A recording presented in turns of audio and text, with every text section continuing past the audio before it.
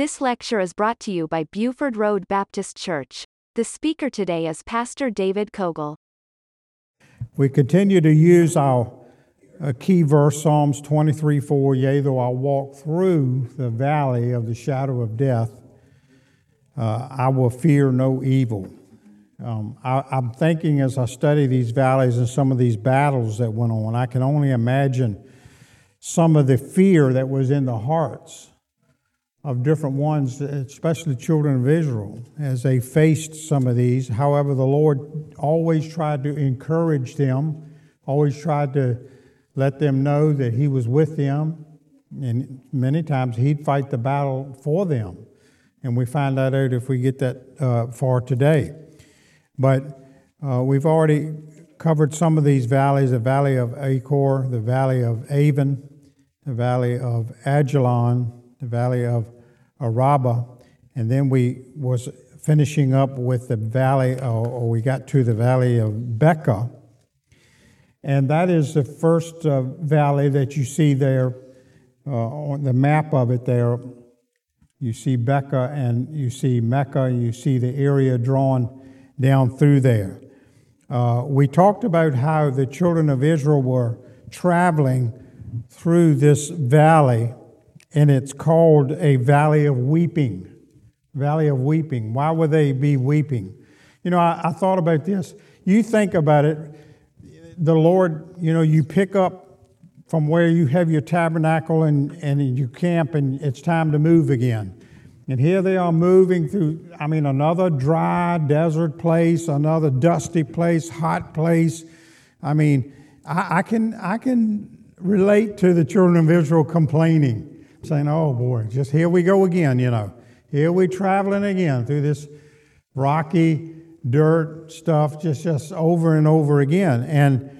And I'm sure they came to points in their life where they just wanted to weep and wanted to cry, and wanted to give up, and wondered how long, and so forth and so on. So this valley of Becca, the good thing about it is we saw in Psalms 84:6, who passing through the valley of Becca make it a well, the rain also filleth the pools.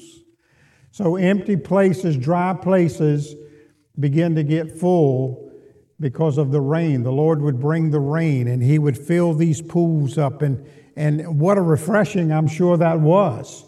Whether they were washing themselves or drinking or whatever they used that for, I can only imagine what a refreshing time that was. And so this was probably a valley that in which they passed through here. They were heading to Jehovah or Zion, and so very much it was a valley of weeping. And we talked about that because we all face valleys of weeping, times where we just weep, we don't know why this is happening to us, why this is going on in our families, and why this is going on in the world, and we pray and we seek the Lord and we weep, and so we face these things too. But I think the lesson through this valley here of Becca is that they needed to remember some things about God. They need to remember the promises of God, and we do too. Many times that's what we have to fall back on when we're facing things and say, wait a minute, I remember the Scripture says He will never leave me or forsake me.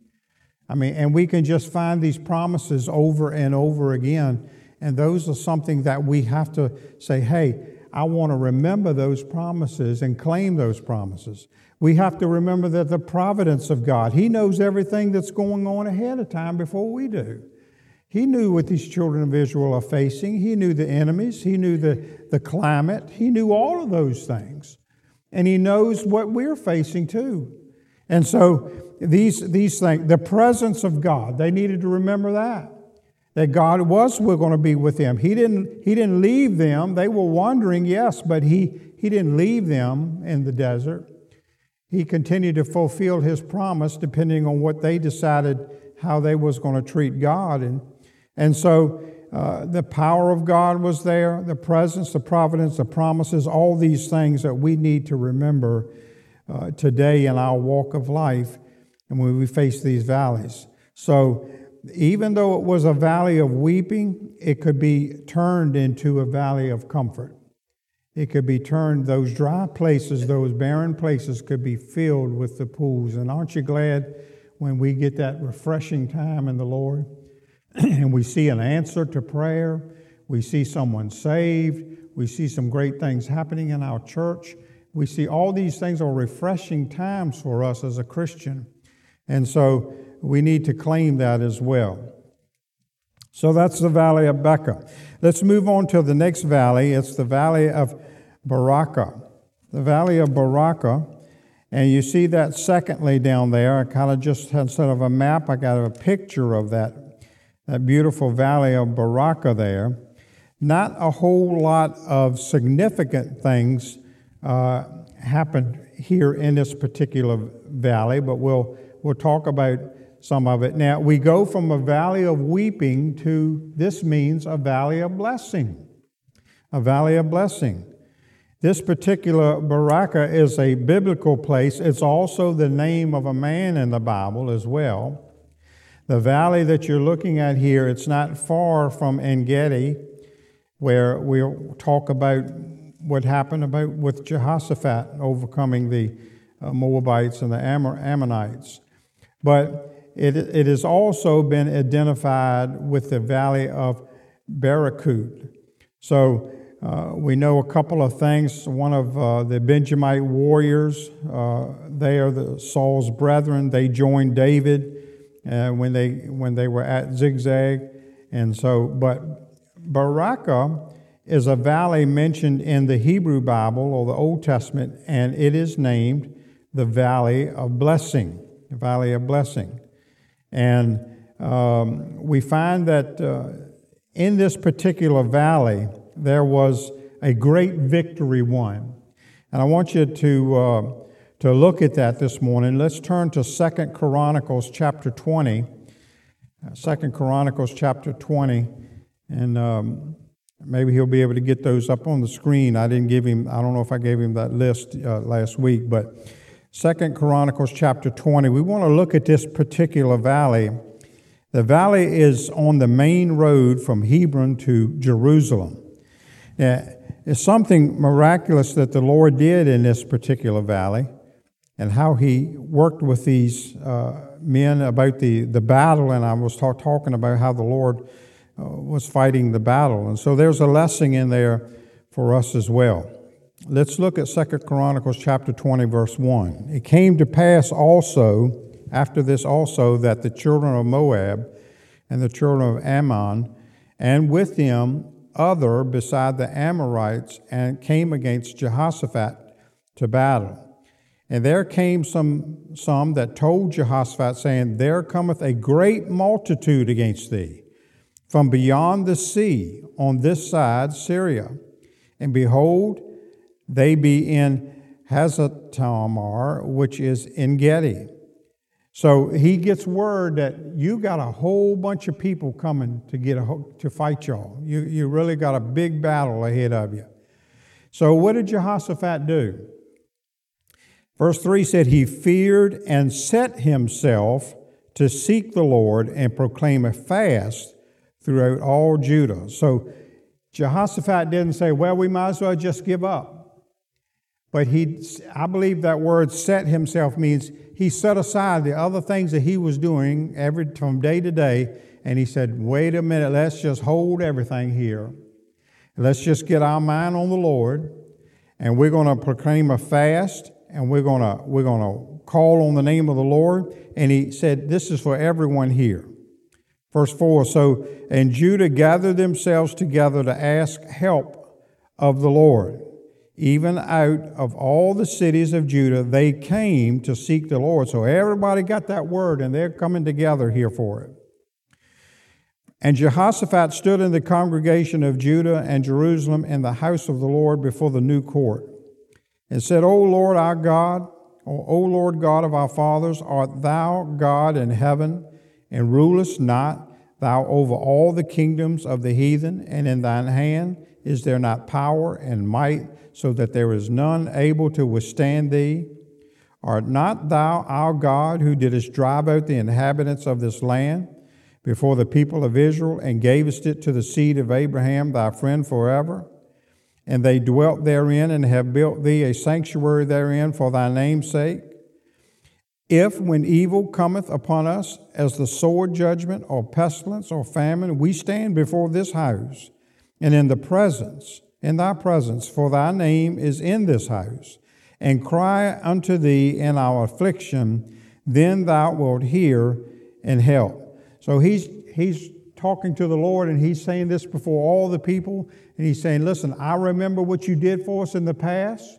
We have been worshiping you. We worship you in this house. We proclaim your name. He's telling all these things to the Lord.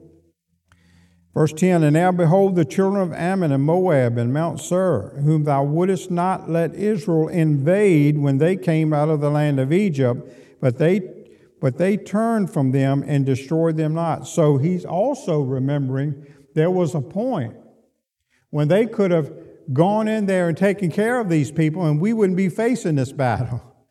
But he said, you know what, Lord, I remember you didn't want us to do that.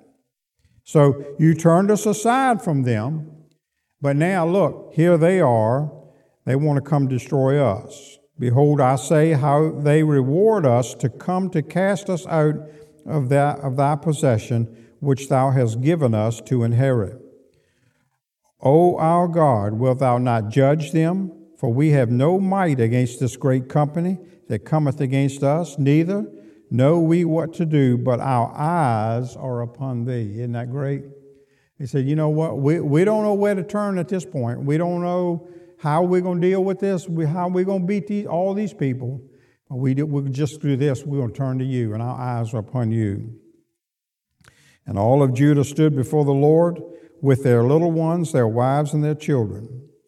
Then upon Jeziel and the son of Zechariah, the son of Benaiah, the son of Jael, the son of Mattaniah, a Levite of the sons of Asaph. Now notice what happened. Came the Spirit of the Lord in the midst of the congregation. So he's recognized, hey, the Spirit of God is here now. I've called upon the Lord, and he's here. And he said, hearken, ye all Judah, and ye inhabitants of Jerusalem, and thou King Jehoshaphat, thus saith the Lord unto you, be not afraid, nor be dismayed by reason of this great multitude. I love this part. For the battle is not yours, but God's. Wow, don't we need to remember that statement? We face the battles in our life, and we have to step back and say, well, you know what? That's too big for me to handle. That's too much for me to comprehend. I don't even know where to start. But I do know this. I'm God's child, and the battle is yours. And I'm going to let you fight it for me. So, faith in the Lord all the way. Verse 16, tomorrow go ye down against them. Behold, they come up by the cliff Ziz, and ye shall find them at the end of the brook before the wilderness of Jeruel. Now notice this, ye shall not need to fight in this battle. I can imagine you say, what? What? Set yourselves, stand ye still, and see the salvation of the Lord with you. O Judah and Jerusalem, fear not, nor be dismayed. Tomorrow go out against them, for the Lord will be with you. Once again, stand still and see what God can do. Many times we have to do that in our life as well. So, and Jehoshaphat bowed his head with his face to the ground, and all Judah and the inhabitants of Jerusalem fell before the Lord, worshiping the Lord. And the Levites of the children of the Kohathites and the children of the Korites stood up to praise the Lord God of Israel with a loud voice on high. And they rose up early in the morning and went forth in the wilderness of Tekoa. As they went forth, Jehoshaphat stood and said, hear me, O Judah, and ye inhabitants of Jerusalem. Believe in the Lord your God, so ye shall be established. Believe his people, so shall ye prosper. And I love what they did here and what he led them to do. And when he had consulted with the people, he appointed singers unto the Lord, that they should praise the beauty of holiness. And as they went out before the army to say, praise the Lord, for his mercy endureth forever. What a great song to sing. And that's what they did. They got ready to go out, and here they were singing praises to the Lord. And as they began to sing and to praise the Lord, set ambushments against the children of Ammon and Moab, Mount Seir, which were come against Judah, and they were smitten. For the children of Ammon and Moab stood against the inhabitants of Mount Seir utterly to slay and destroy them. When they had made an end of the inhabitants of Seir, everyone helped to destroy one another. You see what actually happened? These people began fighting against each other. That's the way the Lord turned it around. I mean, the Lord can do some things that we have no idea how He can do that. But He can do the impossible. So here the children of Israel, and you hear Jehoshaphat, they're standing back and they've been singing and worshiping the Lord, and they're watching them out there kill each other, go after each other. And what is the results of that?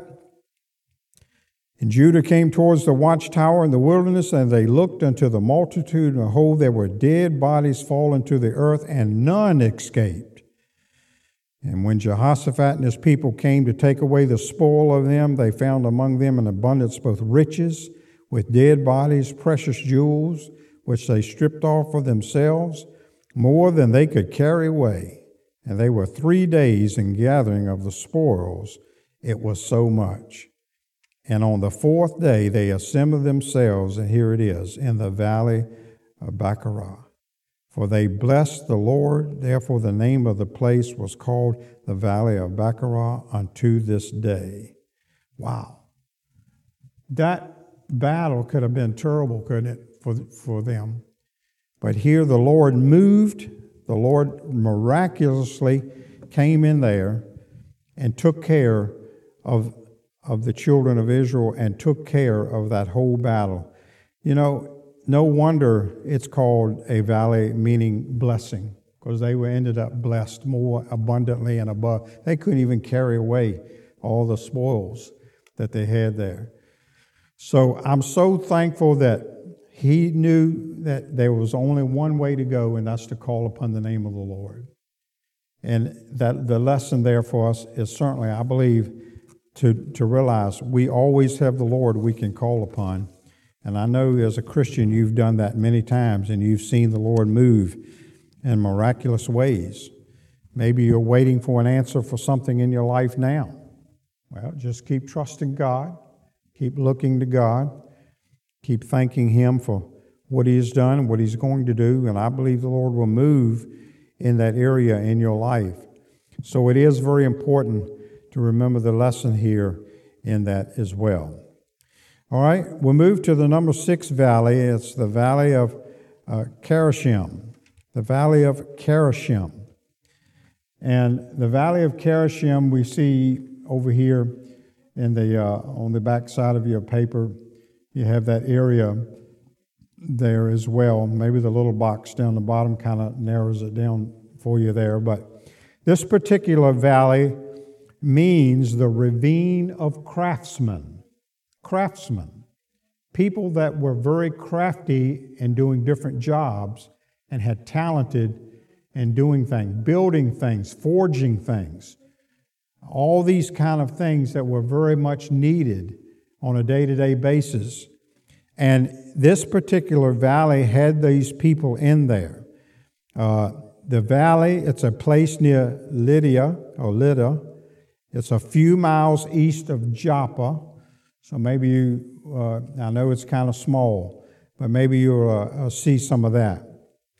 1 Chronicles 4:14 says, and Mithani begat Ophrah, and Sarah begat Joab, the father of the valley of Cherizim, for they were craftsmen. So these people that lived in there were experts in making things. I think I studied a passage over in Kings, and I realized if you realize how important the craftsmen are. sometimes the people would come in and they would take over a people in a particular area here. Just say if they came in here to take over these people. They would go in and not only take the mighty men of valor that they found there, that knew how to fight good, there were officers or very important, but then they would also tell the people that were going in to do battle, also don't forget to get the craftsmen. And that's what it says that they did. They went in, they took the mighty men of valor, and they took the craftsmen, and they left the very poor. They would go in and say, hey, look for people that know how to build things, that know how to forge things, that know how to do all of these types of things. That's needed. We bring them with us. So it was a very needed job that they did, and many times they would be able to be taken captive and go to help whoever came to take over that particular area and there as well. So that's really all that I have about this particular valley and where it's located and what kind of people were there as well. All right, let's move to number 7, the Valley of Jehoshaphat, or the Valley of Decision. And we will definitely come back to this valley in a different way, more prophetic way later on as we talk about it. But I want you to find, if you can, the book of Joel, and we want to look at chapter 3. Now, this particular valley of Jehoshaphat, or valley of decision, this is, and we see that you see the Mount of Olives on your map. You see the valley of Jehoshaphat.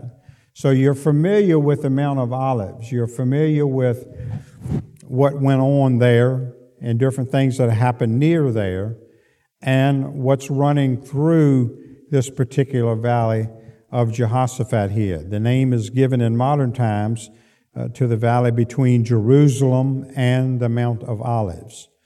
So what flows down through that? The Kidron. And you run across that in the Bible as well. You'll see it involved with Jesus crossing the Kidron.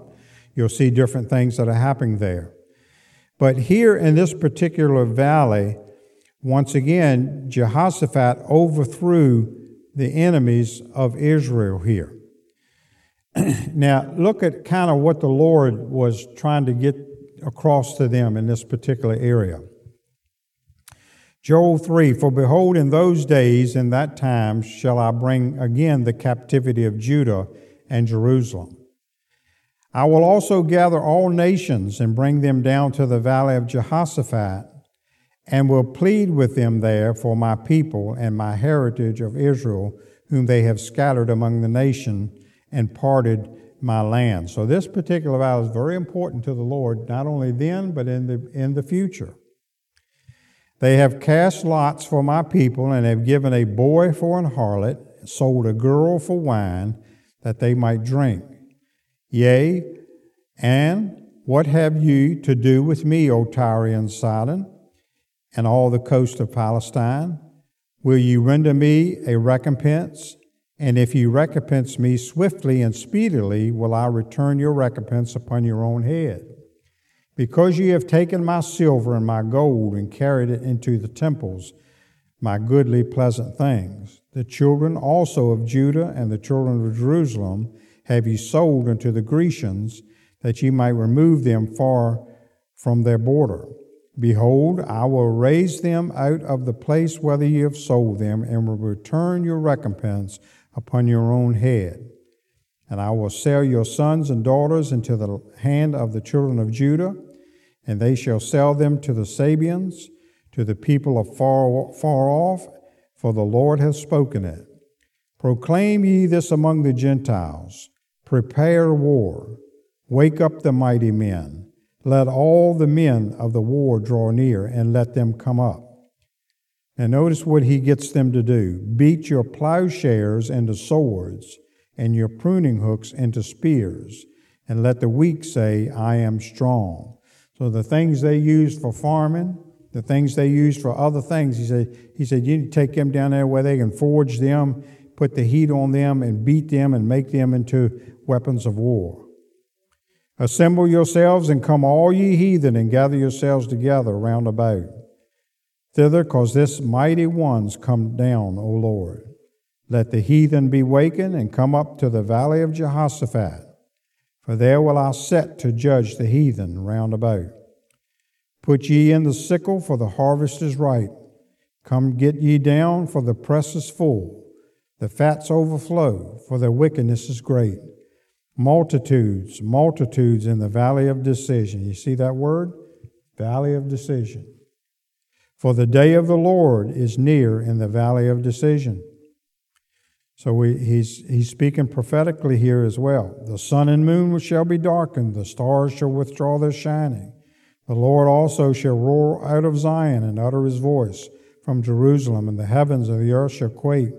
But the Lord will be the hope of his people and the strength of the children of Israel.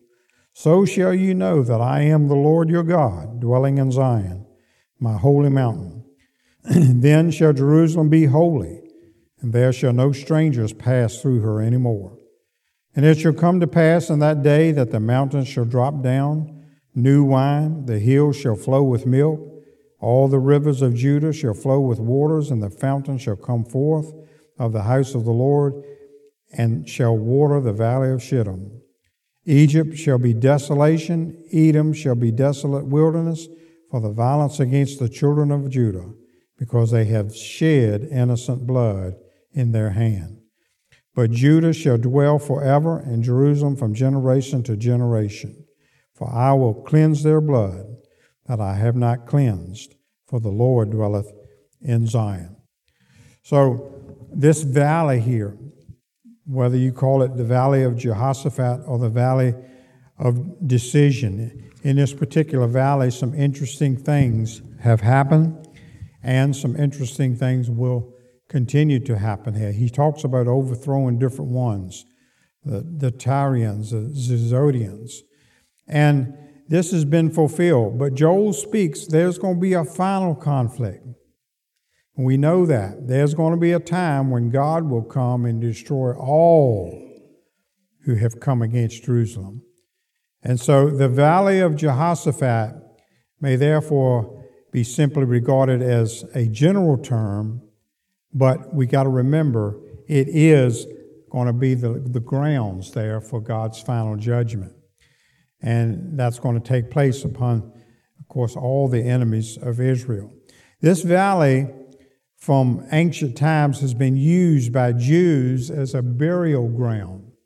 It's a burial ground.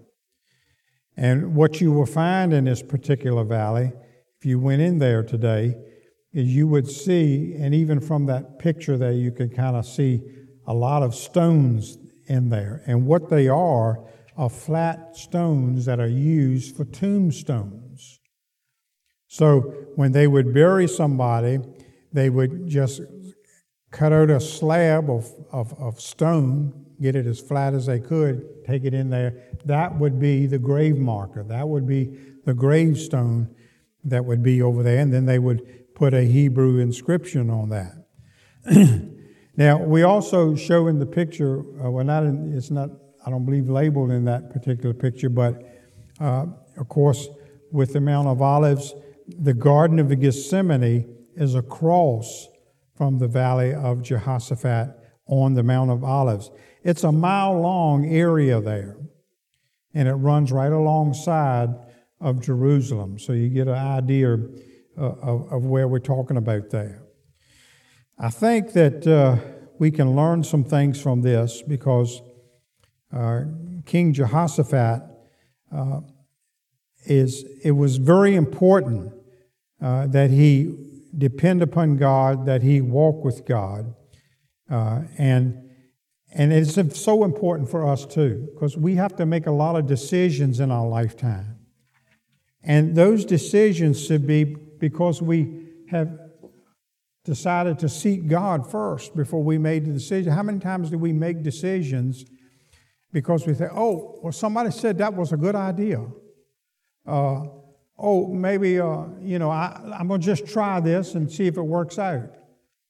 And many times, that isn't good to do, because not only do we have to try many things before we get the right thing, or we've decided that somebody else gave us some great advice on what we ought to do and we just jumped on that.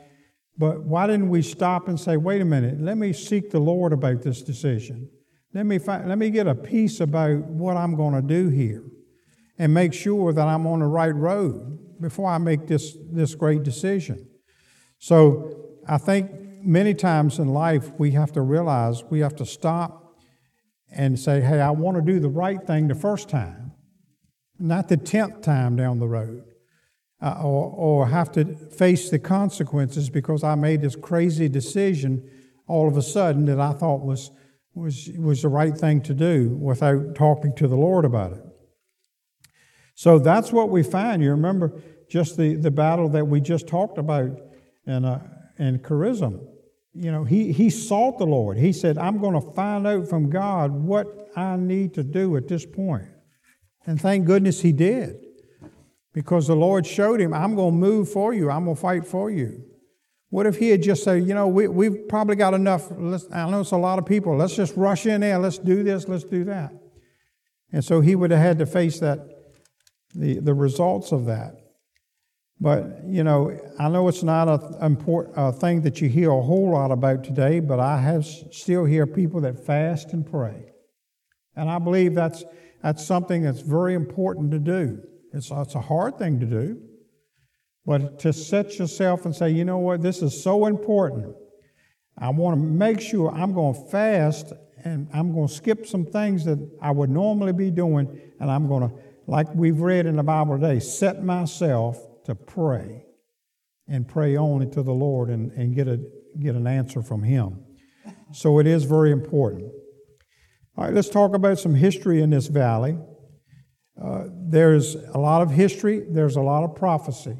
We will come across it again, probably when we break it down again in the valley of Jehoshaphat and the valley of decision.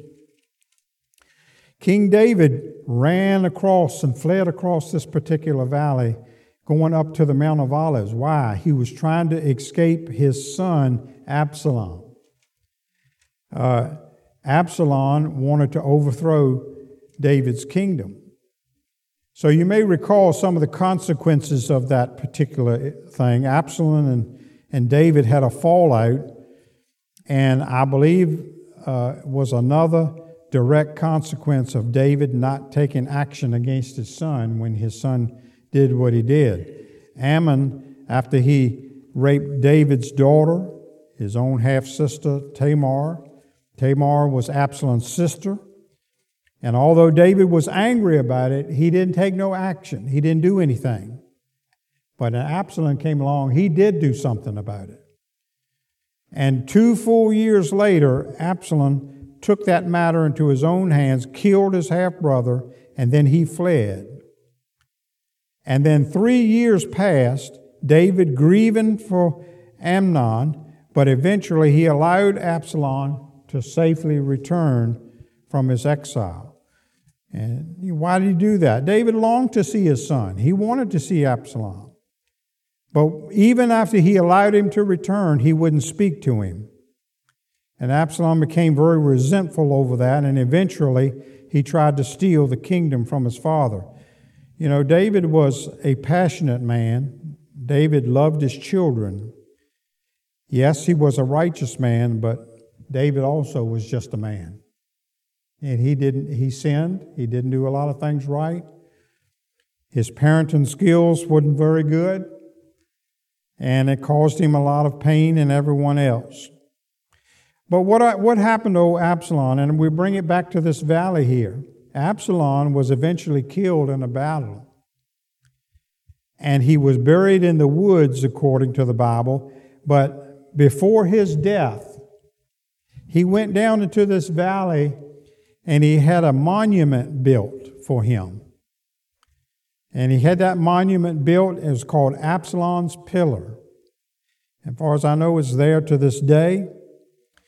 And we look back at some of the things that they did. Jewish people would pay respect to the deceased, and they would do that by passing by the graves and placing stones on the grave. If you go over there today, you'll see a lot of the graves with these stones on there. And I often wonder, well, why in the world are they doing that? They would do that for a couple of reasons.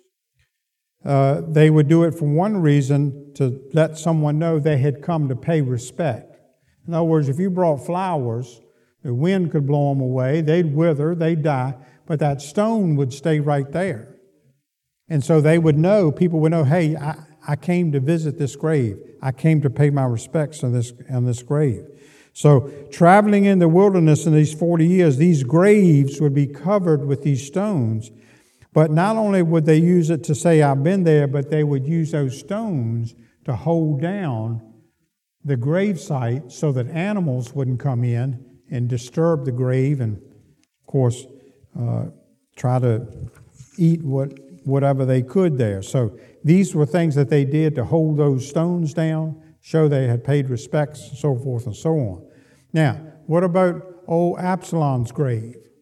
He had built that pillar, that great big pillar. I should have got a picture. I had a picture of it. Should have had it for you there. But the way they felt about him, when they get to see that pillar there, they throw stones at that pillar. They didn't like him. They didn't respect him. They didn't think he deserved that. So they just grab stones and throw it at him. The Jewish people can be very funny sometimes. I remember the time I went to the Holy Land, they don't like you to take a picture.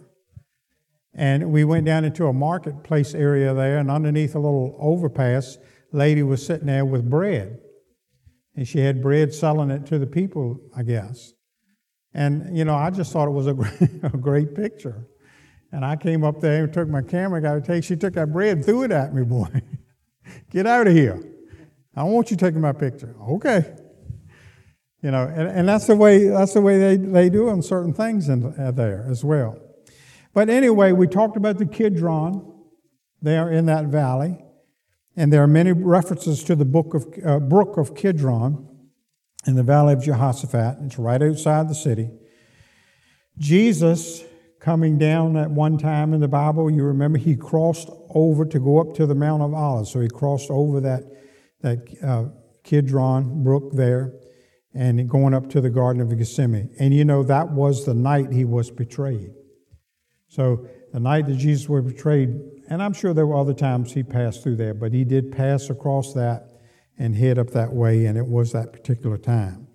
Some other important people buried there in this valley of Jehoshaphat. Samson is buried there. Also, they believe that Samuel is buried there. James is buried there. Absalom, as we talked about, is buried there. And there are many, many others buried there in this cemetery in the valley of Kidron, in this valley of decision, valley of Jehoshaphat, whatever we're talking about at this particular time. But we'll talk more about this valley. We'll get into more later on about some of the prophecy to follow. So it's an interesting valley. You can see some of that stuff there in the picture as well.